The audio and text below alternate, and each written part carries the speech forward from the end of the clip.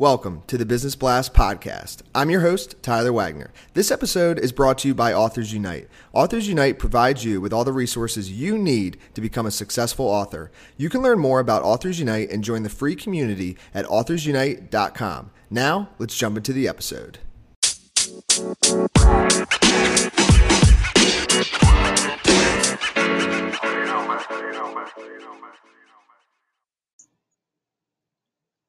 All right, everyone. Welcome back to another episode of the Business Blast podcast. I'm your host, Tyler Wagner, and today I have Matthew Hargarden with us. He's a communications professional and president of Rival Communications. So welcome to the show, Matthew. Thanks, Tyler. Happy to be here. Of course. Thanks for joining us, and we'll dive into the first question. The first question I have for you is, what's the best story from your life that has an underlying valuable message?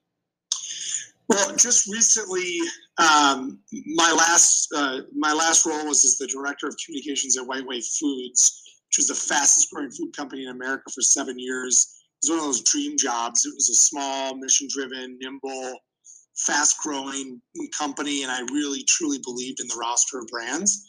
And in April 2017, we were actually acquired by a large global food company. And I decided at that time to voluntarily leave the company and travel the world with my wife for 2.5 months. And it's amazing what happens when you disconnect from your hectic world for a little bit and take the time to see the way other people live and truly reflect on the life that you want. And it can be a really transformative experience. I find that people just usually coast through life, letting circumstances take them wherever it leads, and we rarely give ourselves white space to think about what we want out of life and where we're heading. So when I got back to the States, I decided to leave my comfortable paycheck of corporate America and try my hand at entrepreneurship.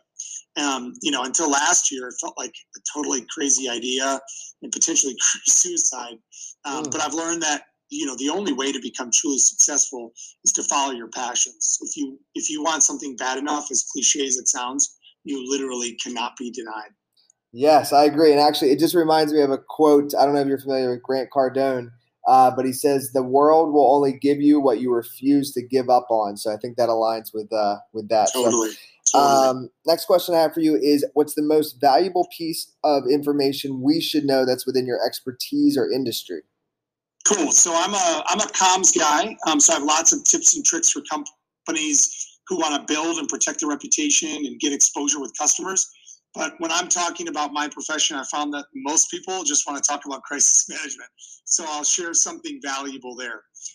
The best way for a company to overcome a crisis is really simple. It's to tell the truth, pull off the Band-Aid as quickly as possible, and take action to ensure that whatever it is doesn't happen again. Sometimes people like to spin their way out of a crisis, or sugarcoat it, or not respond and bury their head in the sand, but just tell the truth, pull the Band-Aid off, and take action. It's as simple as that. And what's your best piece of overall business advice, so not necessarily industry specific? So for that, I'd say it's don't focus on making money. Focus on adding value to your customers, stakeholders, your network, whomever your sort of key customer is, and success will follow. It's literally guaranteed. Don't focus on money, focus on adding value, and you're going to be successful. And if you could give your younger self one piece of advice, what would that be? Probably to stop spending money. The more you save now and the more you engineer your life to live within your means, the more flexibility you'll have later in life. And it's hard to know it until you need it, but flexibility is key, especially if you want to take risks and follow your passions like entrepreneurship. And then I'd probably also tell myself to stop reading the newspaper so much and learn more technical skills. And in your opinion, what's the key to happiness? Probably just being grateful. We tend to focus on the headwinds in life instead of the tailwinds. And so what I like to do is write down what I'm grateful for every single day. I find that gratitude is like a muscle. The more you flex it, the better you're going to be at it. And what's the best book that you've read, and what was the number one thing you learned from that? Well, probably one of the most impactful books that I've read, maybe not the best, but is Tim Ferriss's 4-Hour Workweek. The writing is fine. I mean, it's an easy read.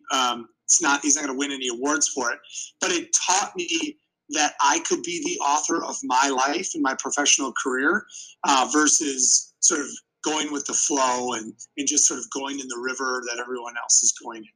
So just a question for you, because that book like truly impacted my life. It actually got me to drop out of school. So was that kind of a book that made you like helped you make the decision to leap into entrepreneurship? Totally.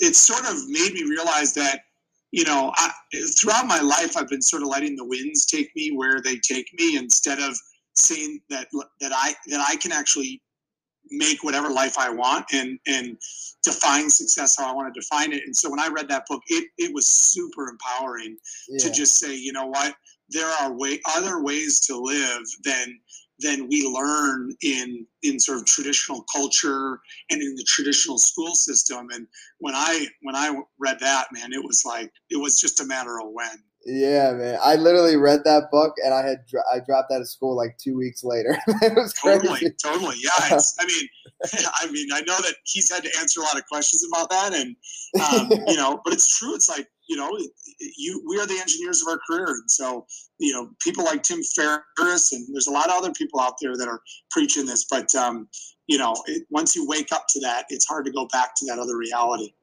Absolutely. And next question I have for you is, what's your favorite quote and why?